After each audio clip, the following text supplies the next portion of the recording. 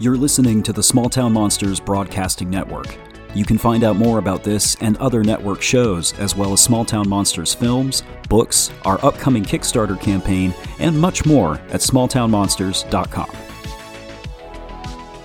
Good evening, everyone. Welcome to another Small Town Monsters live after show. Tonight, we are talking about episode 8 of Mysteries and Monsters, the Inland Empire Sasquatch. I'm joined by director, writer, producer, all-around cool guy who wears a hat, Mr. Eli Watson. But we do have a few announcements in the Small Town Monsters universe that we need to get checked off my little list here.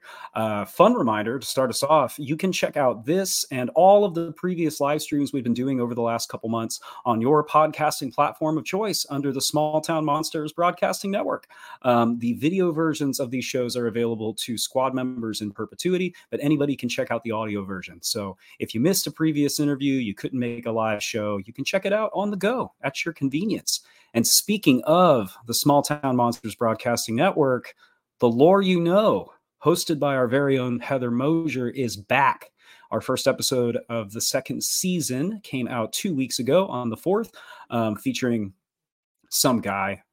It was me. I was on it. But coming up, we have an interview with Jonathan Dodd. And if you don't know who Jonathan Dodd is like the sun. All flowers know the sun, even if they don't know what the sun is. And Jonathan does a ton of visual work for Small Town Monsters, so you have definitely seen his art. And you can meet Jonathan Dodd along with the rest of the STM crew at Small Town Monsters Monster Fest 2 on June 29th, 2024. Tickets are going really fast, so go ahead and get yours booked. You're not going to want to miss this. And at that event, you'll be able to see a whole bunch of the cool stuff that you get the opportunity to back. I've got a ton of pictures for us tonight, folks. At our next Kickstarter launch, which will be February the 1st of next year, we'll be running a live stream with members of the STM crew. We'll be taking your questions, and we've got a bunch of cool stuff coming up next year, guys. The stuff that we know about right now, we're working on Lost Contact, for example, which is the story of the Mantell incident, and we're also working on Dogman Territory, Werewolves in the Land Between the Lakes. Lots of cool Dogman stuff coming your way. So those are two of the projects that you'll have the opportunity to back and get an advanced look at on our next Kickstarter campaign. And speaking of Dogman, we've had a lot of questions about Dogman lately. When is more Dogman stuff coming? And the answer is very, very soon with the premiere of Werewolves on Earth. If I do this, does it look like I'm wearing a mask? Werewolves on Earth will be available globally on October the 1st. On Amazon Prime, possibly other streaming platforms as well, but Amazon Prime for sure. This is a historic first for Small Town Monsters. We partnered with Ward and his team over at Dark Holler Films, and this is a crazy one, guys. It's going to be good. What I've seen so far, I'm real excited about it, and I've spent a fair amount of time with this Dogman stuff. Here's another poster for that film, and I have a picture of it. It's not loading for me. If you see the design down here at the bottom, our logo, it's in orange. We have the Halloween design of our logo, once again available in the Small Town Monsters shop for a limited time, along with this super cool 80s style heavy metal vibes shirt that you can pick up, as well as this new design, for example, with all these classic STM posters on it. So a bunch of cool stuff over at the STM shop. I'm seeing a few comments in the chat already. I want to thank you all for being here so far. If you're watching tonight, feel free to say hello. Let us know where you're watching from. I always love to see where folks are coming from. Got some folks in Minnesota, Indiana. Welcome, everybody. Welcome. Without further ado, folks, let's get into tonight's topic. We're talking about, again, the 8th episode of Mysteries and Monsters, the Inland Empire Sasquatch. And joining me tonight, as I've said, is writer, director, super cool guy that usually wears a hat, Mr. Eli Watson. Welcome, sir. How are you? I'm good. How are you? I'm great, man. I'm great. I'm in a room with air conditioning. My laptop's working. How about you? I'm good. I'm also in a room with air conditioning, although I don't have it running because we got a nice breeze coming through. So that's pretty cool. It's better than the tropical storm you've been dealing with. Oh, that came and went, man. We're good. So it did affect this episode, though. I did talk about that. So Oh, yes. Yes. There's a lot of interesting stuff that happens in this episode. And we're going to get into that. I'm going to pull out my notes here because I have the short-term memory of a canary. But 8 episodes into this Mysteries and Monsters thing. How you doing? Are you getting any sleep? Are you? How are you? I'm okay. I don't know how much I can say, so we'll leave it there for yeah. But I'm doing okay. It's a lot. It's a lot of research. I I want to say this. It's by far the most intense project I think I've ever worked on, but it's also kind of like a passion project of mine. But just because it's a passion project doesn't always mean that I can work on it tirelessly forever. You know? Sure. Yeah. I think this past month has had a lot of revelations about myself in that regard. I was like, but I don't want to stop. And maybe I should stop. I don't know. Well, we're glad you haven't, because now we have this super cool documentary that we get to talk about. But glad you're still functional. That's important. Well, can I share one thing? Yes, I was a please. little disappointed, honestly. I have never had a problem getting all the episodes over an hour, especially with the last one being an hour and a half. And then this one's 54 minutes. I was a little disappointed with how the runtime came out, but by the time everything was said and done, it was too late to go back and add 6 more minutes worth of stuff. Well, that 6 minutes is what the storm took. I mean, yeah, yeah. There you go. that's what I would assume. I do want to shout out and thank our new squad members. Silk Lattendorf joined the squad, as well as Jose Alvarado has also joined the squad. So thank you guys. You make what we do possible. We appreciate you. Appreciate you being a part of the team. We do have an audience question I think we should get to, because if I don't, I have a feeling it'll we just need to get to this question. Okay. SoCal Squatch. Hello, Eli. Where's the hat? Oh, that's that's my good friend Todd Hale, who's in this episode. So the hat right now is on top of the fridge, and I'm not gonna go put it on. So the people love the hat, man. It's inseparable. It's like I've had in Bluff Creek, California, back when I was doing Beyond the Trail. We went to Bluff Creek and we met this California State Ranger, Robert Leiterman. And I met him, and I was in full gear, had the hat, the glasses, everything. Met him. So, good to meet you, Eli. And then I went swimming in the creek, and I came back out of the creek, and I didn't have my hat on, I didn't have my glasses on. And he goes, "Hey, how you doing, man?" I said, "Hey, it's Eli." And he's like, "It's good to meet you. That's funny. There's another guy around here named Eli." And he was totally serious. He did not recognize me. Even had your name. Yeah. So that's fantastic. It's like it's like Batman. It's like Batman with his cape, It's like, or Clark Kent with his glasses. Yeah. Godzilla without stomping. It just doesn't make sense. Yeah, it doesn't fit. It's like the uncanny valley. You see it and your mind just can't wrap it. No. Great question. Speaking of which, any questions you guys have? As always, I should have said this at the beginning. Be sure to drop them in the chat. We try to get to as many questions as possible. We love to hear from you guys, so definitely bear that in mind. And welcome to everybody who's tuning in. I'm seeing a few more folks jumping on here. So here's a question I had for you. You cover a lot of interesting history in this episode, specifically having to do with Sasquatch research in Southern California. Were you surprised by just the breadth of how much is down there and how significant it's been to this field? Yeah, that was one of the things starting off this series. I didn't think there had been anyone that looked into Southern California Sasquatch sightings. And turns out I was wrong, that there's a bunch of people, and I mean there's more people, and I just don't know their names. I mean, we talk about the group, the Bigfoot Co-op. I only know 3 people who were in that group. There was Constance Cameron, who was from the Cal State Fullerton. There was Dennis Rumner, who's in the episode, and Daniel Perez, who's also in the episode. Who else was in the group? I don't know. And then there's also the California Bigfoot Organization, which was started by two people, Rich Grumley and Floyd Smith. But I know they had a team of researchers, but who were those researchers? I don't know. And I don't know, like, who has their files anymore, if their files even still exist. There's a lot of question.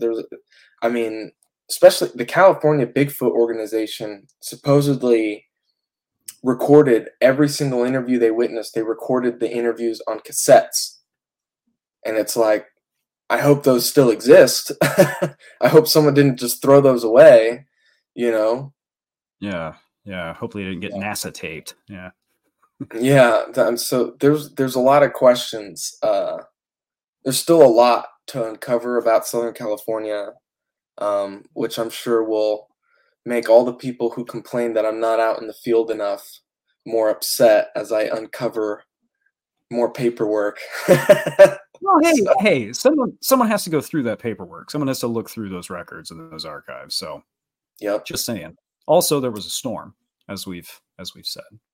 Yes, this is true. This is true. Speaking of being out in the field, here's a fun one.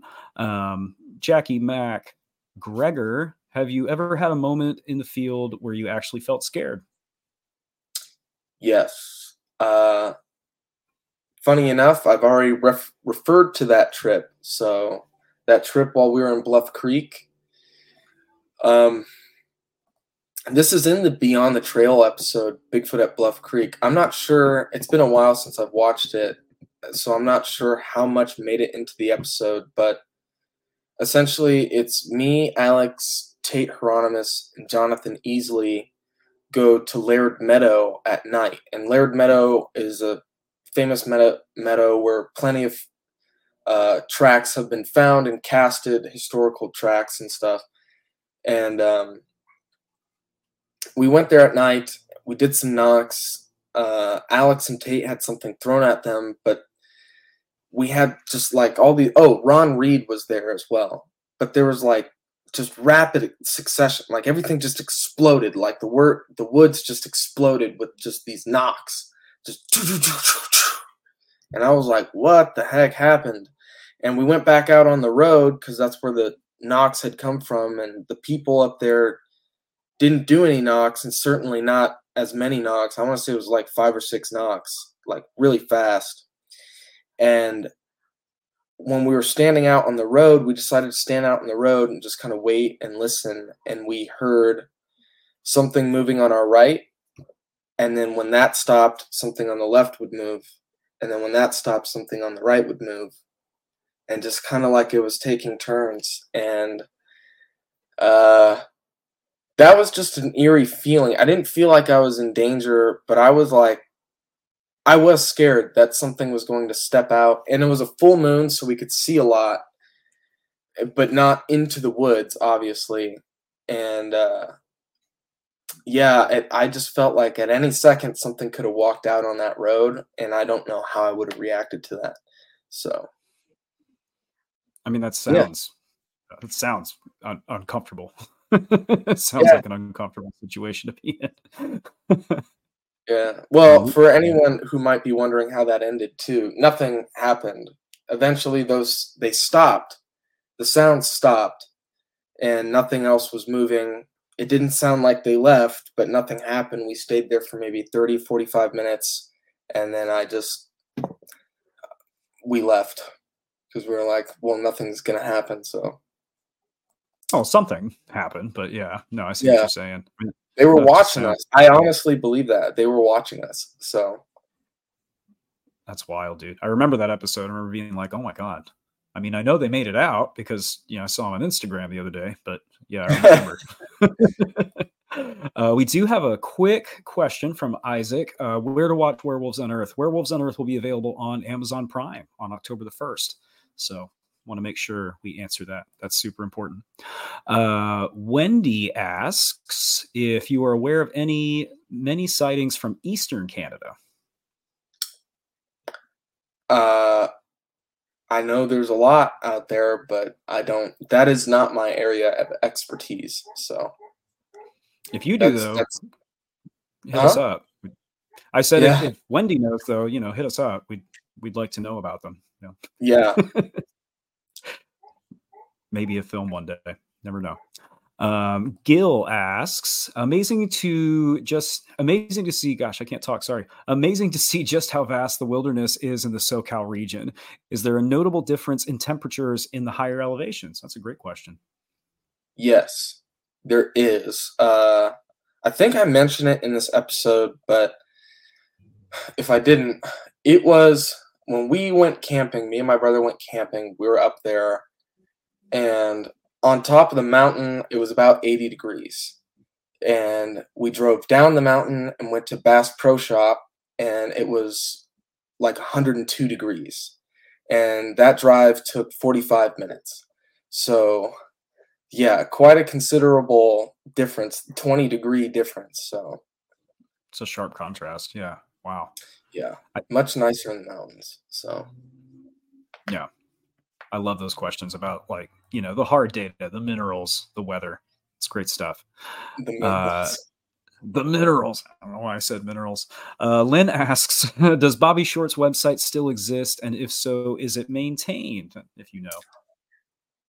Well, Bobby Short's website is still up, bigfootencounters.com. So go check it out. And is it maintained? If by maintained you mean updated, the answer is no. It hasn't been updated since Bobby Short passed away. So like 2012. So that's that. Good question, though. It's an important resource, for folks like us. Mm-hmm. Yeah. Flycatchful asks, does Eli know M.L. Berman? I do not. He does not. That is I don't know who that is. I don't either. But I'm they sound like a great guy. You sound like a great guy. Whoever they are, apologies.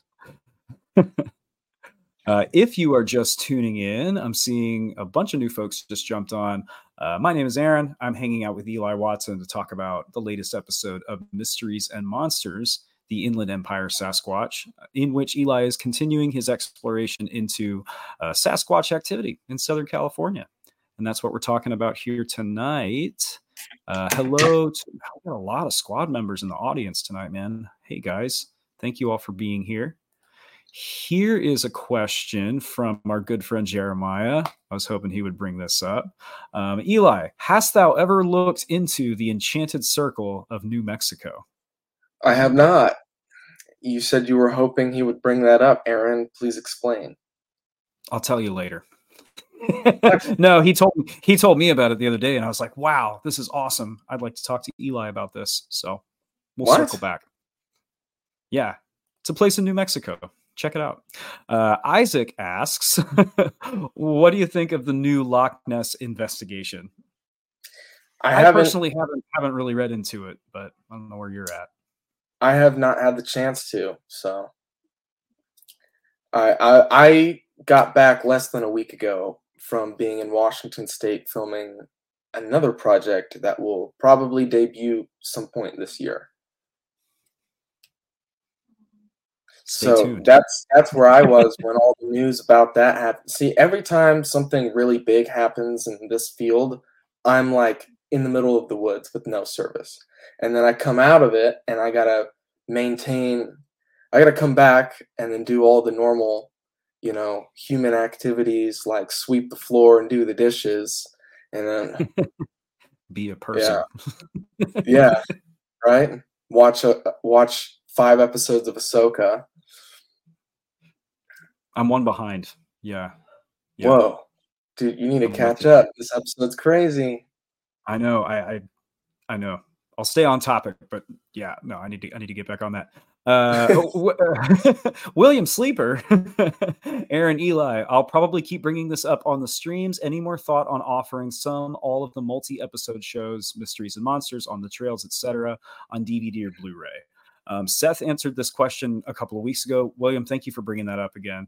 If there's an interest, that's something that we have an interest in doing. So knowing that the audience would like that is very helpful. We appreciate you, William. Thank you. If that's something the rest of you would like to see, let us know. You can hit us up on the socials. You can email us. You can contact us through the website. Let us know. Let us know, because we'd like to do that. Let's see. Jackie McGregor asks, have you ever spoken to Scott Carpenter before his passing? I did not. No, I did not. It's unfortunate. Yeah. People, life, man. Time waits for no one. No one at all. True. It's true. Yeah. Let's see. Oh, someone did ask. I do have to address this. Sorry, I said I'd stay on topic. Mara O'Shea asks, what is Ahsoka? That is the new Star Wars series on Amazon Prime. This is not a Star Wars show, so I'll let you check it out if you're interested. You mean on Disney Plus? Amazon I said Prime. I said Amazon Prime, didn't I? Oh, yeah, shoot. Yeah, sorry. Our stuff is on Amazon Prime. We are on Amazon Prime. We are. Myself and Eli specifically, as well as the rest of the Small Town Monsters crew. Yeah. Sorry, guys. Oh, man. SoCal Squatch asks, can Eli add anything from the Dennis Ruminer interview that was cut? Yeah. I mean, his interview was twofold. I talked about his Southern California stuff and then also his Northern California stuff. Because, interestingly enough, back in the day, after the Patterson-Gimlin film came out, everyone was doing research in Northern California. There is a bunch of Northern California researchers. And I would do more Northern California episodes if it wasn't 12 hours away.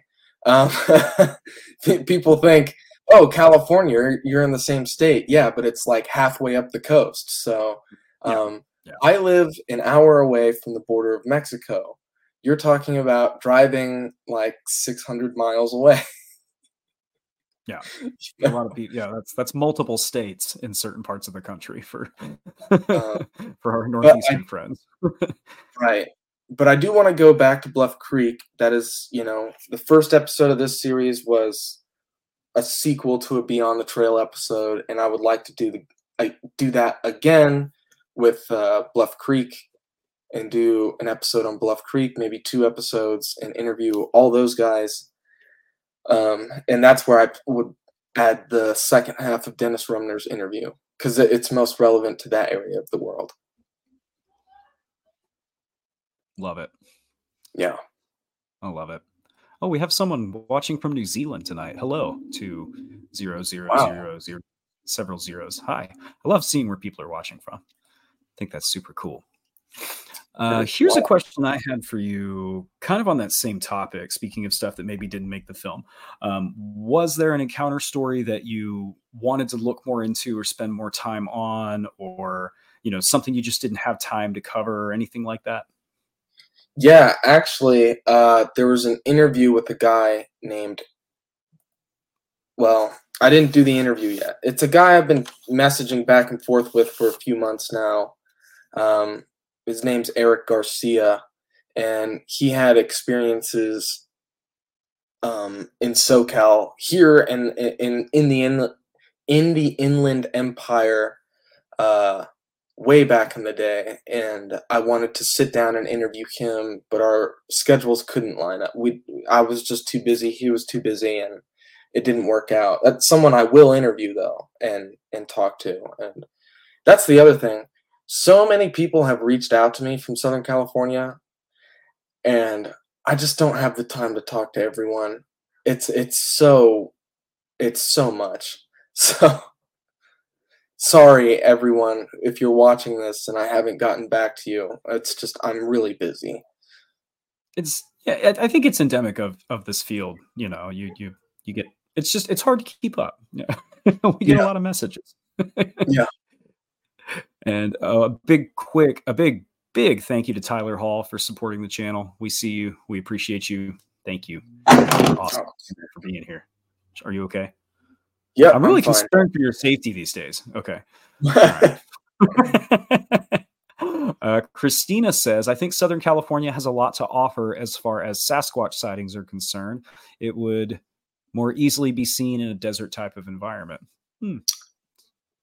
Yeah, I cover some of there are desert sightings in the Mojave Desert, but I talk about this in it's called Sasquatch of the Southern Sierras, where I talk about all these desert sightings. What I think they're doing is I think they're just crossing the desert from mountain range to mountain range, like the bear do, like the deer do. So they're not hanging out in the desert. They're just crossing. They're in the desert 1-2 days maximum because there's not enough cover for them. I think that's a big thing for Sasquatch is they like a lot of cover, just like a lot of the other apes. That's going to stir up the comments there. But apes like trees. They like bushes. They like to hide in those things. It's like, think about us even as apes. We like to hide under our blankets. Tell me you don't. Tell me you don't. All the time. All the time. So the desert's a little too open for them, I think, but it is a quick travel route. Instead of going up and down these endless valleys to get from one mountain range to the next, they could just cut across the desert in a day. I think that's what the other animals do. So yeah. Well, you were also talking about vast spaces here. I'm really glad that was brought up because one of the questions I had for you, you talk about the Pacific Crescent Trail as a Bigfoot highway, which I think is a really interesting concept. And actually, the thing I have in my notes here after that is figure out how to turn this into a question. I did not figure out how to turn this into a question, but I did go and look, and I actually have a map here of that trail. Just vast spaces that we're looking at. And apparently I did a quick search. It takes the average person 5 months to hike this entire trail. Yep. So, if we're talking about places that provide cover and crossing deserts, I think you really make that point in this film. I still haven't figured out how to turn this into a question, but I'm really glad that was brought up. Well, all right. This is what I'm talking about. Okay, so you see down by Los Angeles on the map. Okay, and it's got that little hook formation. It looks like a C almost. Mm-hmm. Okay, those are the mountains I'm talking about. To the on the inside of the C is is the Mojave Desert, and I think they're cutting from where the S on Los Angeles might be up to the top of the C, and they're crossing the Mojave Desert that way. Okay. Because the PCT follows the mountains. If you were to overlay this with a higher quality topographical map, you would see all the mountains in Southern California are on the PCT like that. And so that's where I think the desert sightings are coming from. But yeah, it's true even in states or even in Northern California, in Oregon, in Washington, sightings tend to hang around the PCT. Not always. Don't get me wrong. Where there's viable habitat, that's where these creatures are going to be seen. But in Southern California, it seems where the PCT goes is where the viable habitat is. But again, like I've talked about in lots of episodes, lots of Southern California is viable habitat, and there have been sightings in other places off of the PCT. But it seems like the highest concentration of sightings occurs along the PCT. And so that's a theory that was turned I found out about through Matt Moneymaker and through Cliff Barrickman. And they share the same sentiment. And I'm starting to agree with them as I look at the data. I'm like, this makes sense. And you look at where the PCT goes, and you're like, okay, this is viable data, or this is viable habitat. This makes sense. It would be here. And oh, look at that, Pedikov Media. Throw him up. Throw him up. Oh, is Alex here?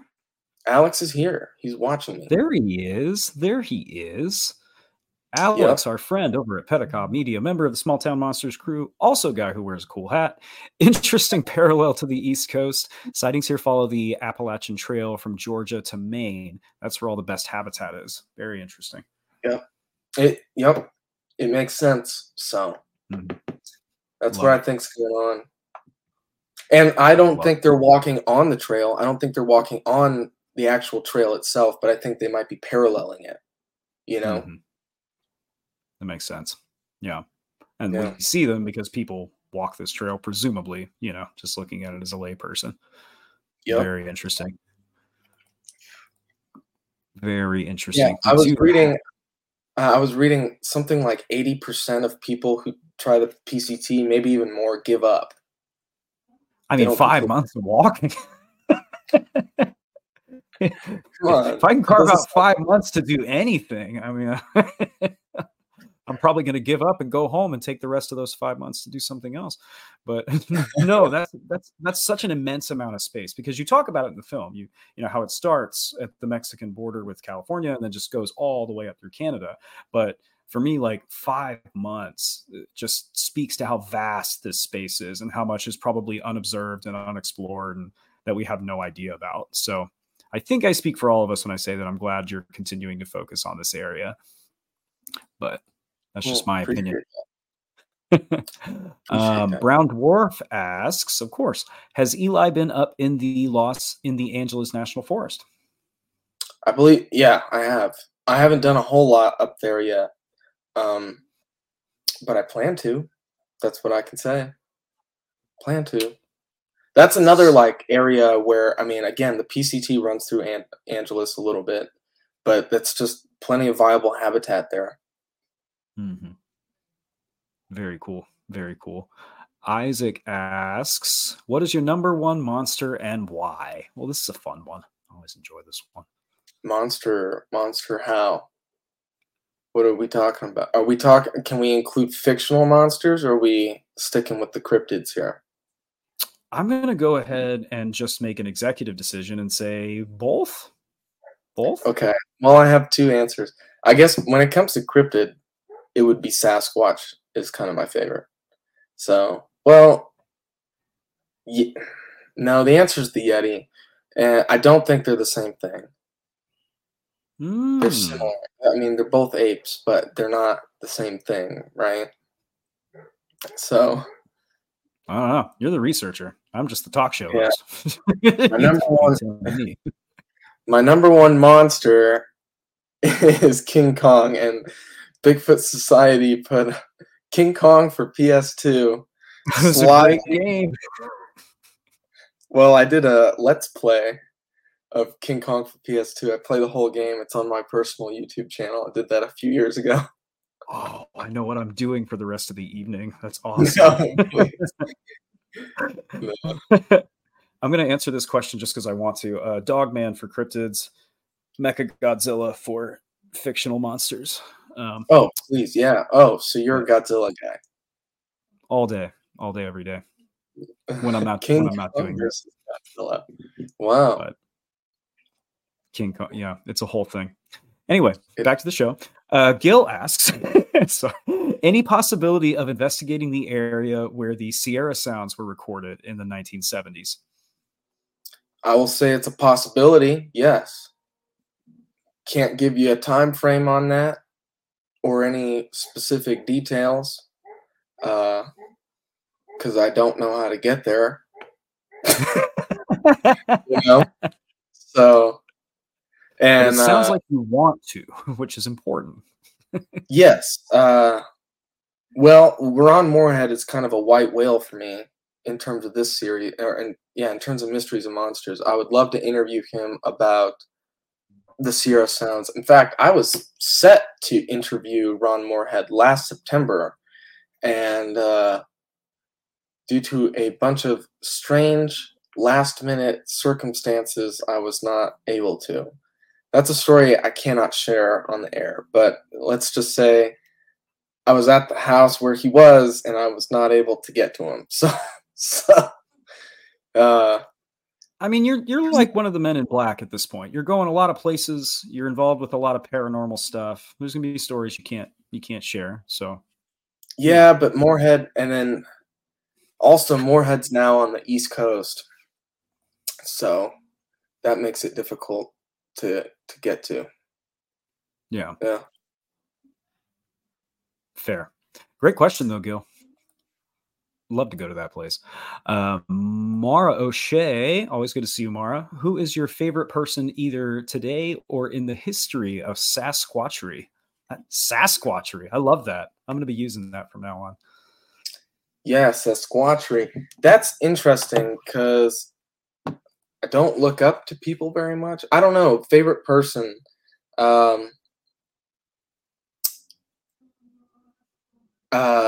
Man, in Sasquatchery, I don't really know.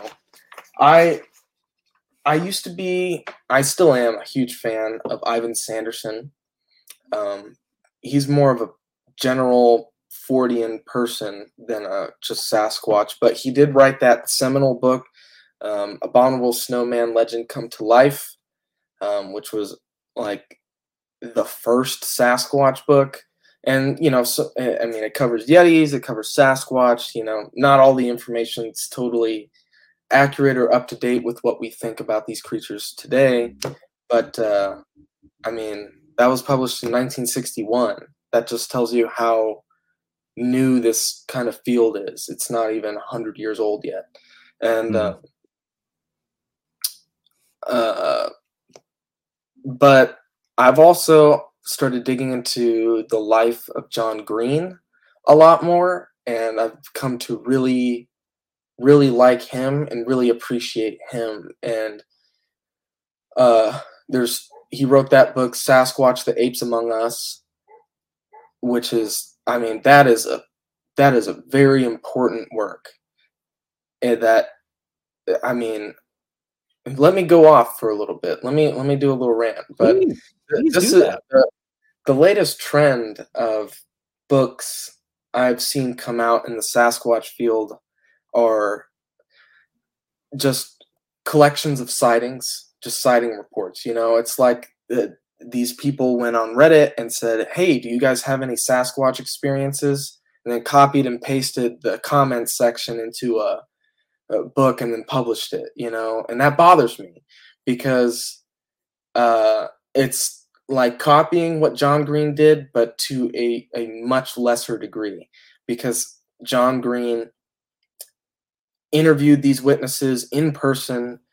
He vetted them. He includes whether or not he thinks they're credible witnesses or not, and has this analysis and breaks it down and infers things from all these sightings. And he's like, what can we kind of assume about the behavior based on what people have seen?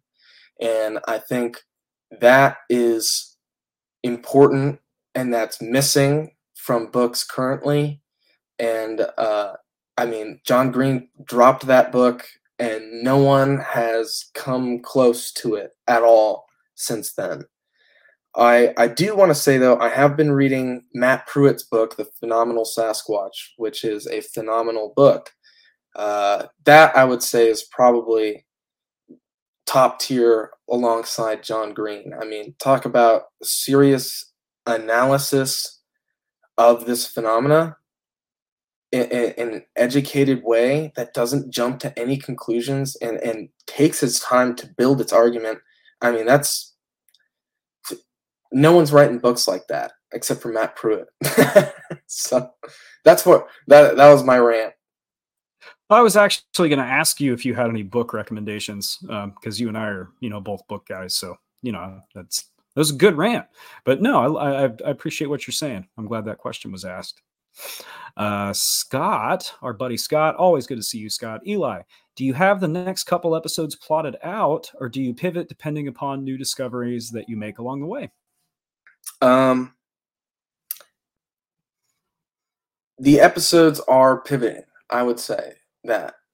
There are episodes in the works, and that's, how do I put this? It's a multifaceted thing, because there are episodes I want to do that, well, like you were saying, Aaron, in the last time we did this live stream, you're like, how did you get so many people in your episode? And it's like, I mean, researchers from all over the place, interviewed across different states and stuff. Episodes like that take a lot of time, obviously, to film and interview and stuff. So, but there's always episodes like that in the pipeline that I'm like waiting to get an interview with. That's like, if I was able to interview Jeff Meldrum, I would have one of my dream episodes made right now. But without that interview, I can't complete it. So that's like one, Ron Moorhead, getting that one, I could do a whole episode on the Sierra Sounds completely to my satisfaction. But then also, yeah, new discovery. Like, I legitimately thought I was only going to be able to do 2 episodes in Southern California. And now I've done 4. And now I'm like, oh, I could easily do 2 more. And so it just keeps growing, So new discoveries do play into it. And then, like, doing the George Adamski episodes this past summer, I was able to uncover all sorts of different threads that I'll be pursuing in different episodes down the line. So, yeah. That's kind of how this stuff tends to go. You get invested in one project and that leads to this other information that leads to something else. And no, I love that. I love that you're able to be dynamic with it, because a lot of stuff out there, man, especially in California. Matt's Tube of You. Good to see you, Matt. It sounds like these SoCal episodes have unearthed a bit of a network that may have flew under the radar of a lot of others not widely known about. Correct. That is what I'm uncovering. People, researchers that were just kind of swept under the rug. And because, I mean, as I say, there's a lot of sightings here in Southern California. And there's a surprising amount, but compared to anywhere else, it's not a lot. So, I mean, the focus after 1967, it was Northern California, but then it quickly became, in 1970, Peter Burns' research project in Oregon. And then that's where the Four Horsemen was. I mean, John Green and Renee DeHinden were in British Columbia. I mean, so Oregon, Washington, and British Columbia really became the focus of this phenomena. And so, and it still kind of is, right? If you live anywhere outside of those 3 places and you say, oh, I'm a Sasquatch researcher, they'd be like, oh, where? Here? Yes, here. So, yeah. Yeah, and so, yeah, I mean, the other thing is, too, they didn't publish books. I mean, Rich Grumley never published a book. Moneymaker hasn't published a book. Bobby Short, even though she got really close to publishing her book, passed away before she could publish her book. So there's Constance Cameron, as far as I know. I mean, she is literally a ghost. I can't find anything about her on the internet. So, except for the fact that she did used to work at Cal State Fullerton as head of the anthropology department. But in terms of anything Sasquatch, I can't find anything about her. And so, like, that's a whole organization that's almost completely a ghost, I know she published a newsletter, the Bigfoot Co-op newsletter. I don't know anyone who has any copies of that. So it's like, that's a whole piece of history just missing, vanished, So part of it, I think, is Southern California not being a focus for this phenomena. 2, these researchers not seeking publicity in that way, not publishing anything. And what was published, like newsletters and stuff like that, is just lost to time now. Yeah, it's a shame, man. Like, pre-digital age, we're really just reaching a point where all of this stuff is online and there's so much that's just buried out there. Yeah. Yep. I do see someone in the audience I want to shout out and acknowledge. Hello to Rob Roy Menzies. And we have a comment from our friend Jasmine. Rob Roy loves seeing all your illustrations in this episode, which is one of the questions I wanted to ask you. There are so many great illustrations by Rob Roy in this episode. Do you have a favorite? I do. You gonna put it up on? Yeah, there it is. Yeah, it's kind of a loaded question because I already asked and you already sent it to me. But that one I did not explain. I did not explain why this is my favorite, though. Yeah, tell us. Tell us. One, because it's a Sasquatch dying.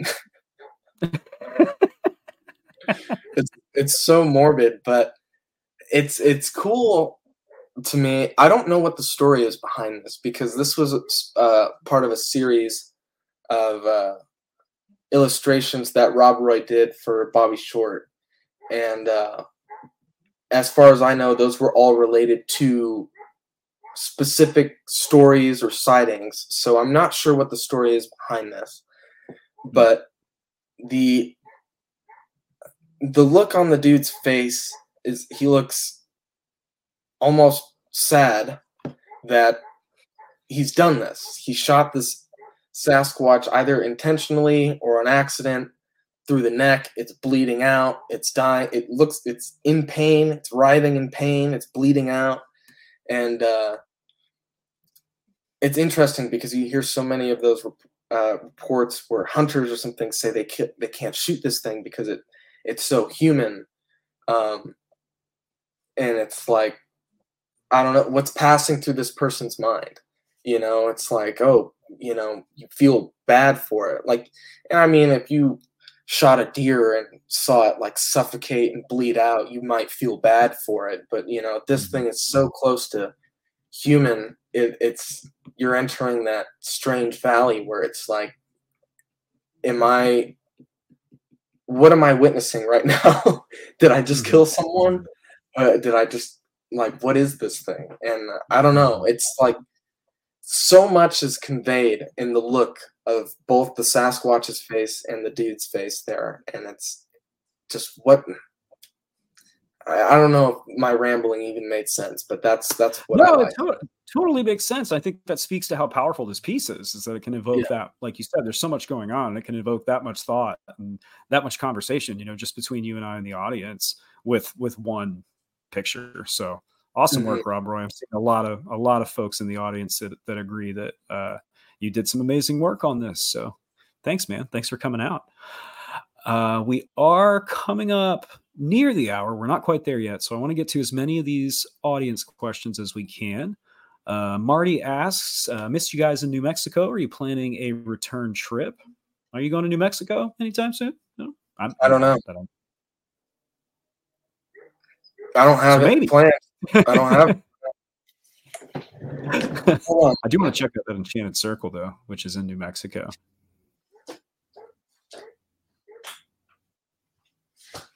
Looks like I lost the next question I was going to ask. Where'd it go? Oh, here it is. Here we are. Zachariah, hi, I love the topic of Sasquatch. Hope you consider going to Colorado one day. Not sure if you've ever gone this way. Lots of sightings and history out there. The STM crew has spent time in Colorado during the filming of On the Trail of UFOs Night Visitors. But you want to go to Colorado, Eli? Look for Bigfoot? I don't think we've been out there for that yet. I have with Alex. Oh, you have? What was it called? Rocky Mountain Sasquatch, I think is what it was called. That's actually probably one of my favorite episodes of that series, where we stayed on this property. Me and Alex stayed on the property of this woman and her family who were having repeated Sasquatch encounters, just in their yard and stuff. And their house backed right up to the wood line there. And I mean, they had lots of horses and stuff. I mean, it was just a super interesting trip. And we didn't have anything happen, but the stories from there are just super strange. And I think it would be cool to go back and visit those people, but I don't have any plans to at the moment. I would like to go back to Colorado. I think it's beautiful out there. So beautiful state. Oh yeah. We're hoping to be out there by the end of the year, the family and I. Not for Bigfoot, but who knows? Jail Jade asks, has anyone at STM seen one of the invisible predators? I saw one 8 years ago, and it's driven me nuts to know what they are. This is a thing. I've heard of these people seeing entities that kind of resemble the predator from the Predator movies when the camouflage is on. I personally have never witnessed one. I don't know if Eli, if you've ever crossed paths with anything like this, or I may know have not. something more about it. I don't. Interesting question. Could be a. I don't know anything about this. Yeah. This is something I've heard about more recently. I don't know much about it, but I have heard of it. So great question, Jail. We'll get back to you. Maybe, I don't know. You never know. Let's see. Steve asks, what about the idea that ultimately these are just feral humans? Is that ruled out by most of the eyewitness accounts that describe something much bigger? Yeah, I would say the eyewitness accounts that describe something much bigger. On top of that, the foot morphology, I'm not an expert on that, but some of the really good casts show a mid-tarsal break, which humans anatomically do not have. It's not a genetic mutation that some people have. No one has that. So that is distinctly like one of the great apes type foot morphology. The fact that they're completely covered in hair, I forget exactly what that is called, where people have that condition where they're completely covered in hair. There's not enough people hiding out in the woods that look like that.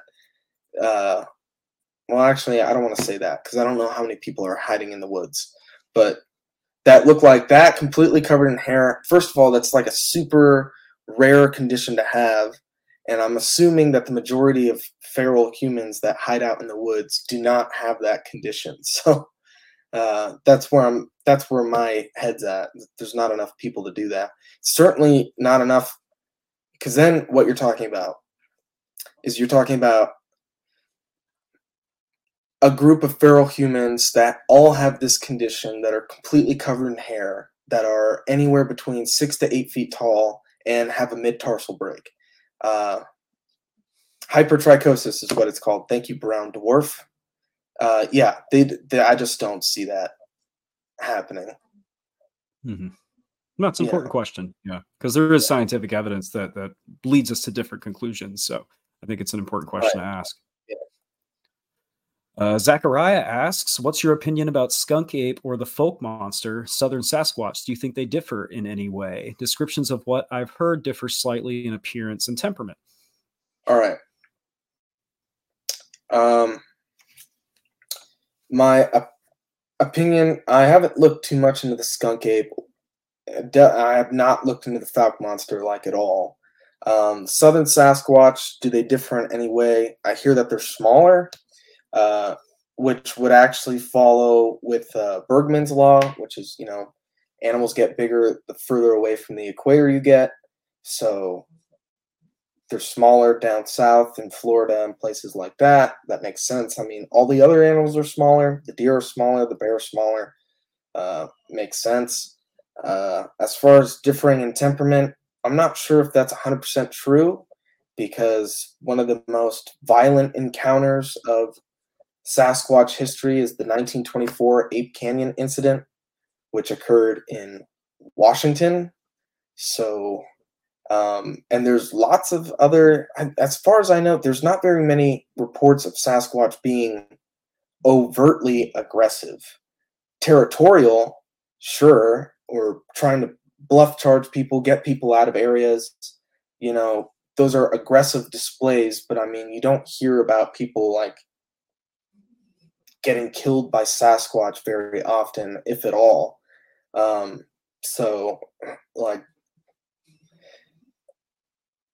I don't know if they are more aggressive down south as much as they are. I don't know. I don't know if they really differ in temperament as much as people seem to think. The only way you would know, the only way to figure that out is to find all the reports from down south, or even just look through all the BFR reports from down south and determine whether or not, organize them in categories as aggressive or non-aggressive. Take the percentage of that, which are aggressive, and then compare them to like the PNW, go British Columbia, Oregon, Washington, and organize those aggressive, non-aggressive, calculate the percentage of aggressive reports, and then compare the two percentages. That's the only way you would know. Yeah. Great question though. So a lot of data to sift through. That's what I'm saying. That's where we're at now, guys. We have to do that. We have to do that. Data. Paul Atreides said, "I have all the data." So, yeah. Well, Eli, thank you once again for joining me for one of these super fun live streams. Always fun to hang out with you. We'll go ahead and wrap for the evening, but where can people keep an eye on what you're working on going forward? Yeah, keep an eye on the YouTube channel, Mysteries and Monsters. Next month's episode will be something spooktacular. Ooh, spooktacular. Yeah, it is spooky season. That's right. It is spooky season. And other than that, I mean, you can follow me on Instagram at the Eli Watson. And then you can also, I'm going to shamelessly plug my own podcast here, Cryptid Campfire. Check it out. Listen to it. We come out once a month. It's a great show. Great show. I was on it once. It was a lot of fun. It's a great show. Yeah, you were. Holy smokes. That's right. It was a good time. Yeah. Wow. We've got to start meeting like this. No, not really. Anyway, thank you. Thank you, everyone, for tuning in tonight. It's so good to see you. So good to hear from you all. Tune in next week. We'll have another guest, another topic to talk about. If you have not joined the squad yet, now's a great time to do that. You can do that over at the Small Town Monsters YouTube channel. But beyond that, have a great rest of your weekend. Thanks for tuning in, and good night. Good night. You've been listening to the Small Town Monsters Broadcasting Network. If you enjoyed this show, consider giving it a like, review, rating, or sharing it with a friend. And be sure to visit smalltownmonsters.com for more info about this and other STM projects.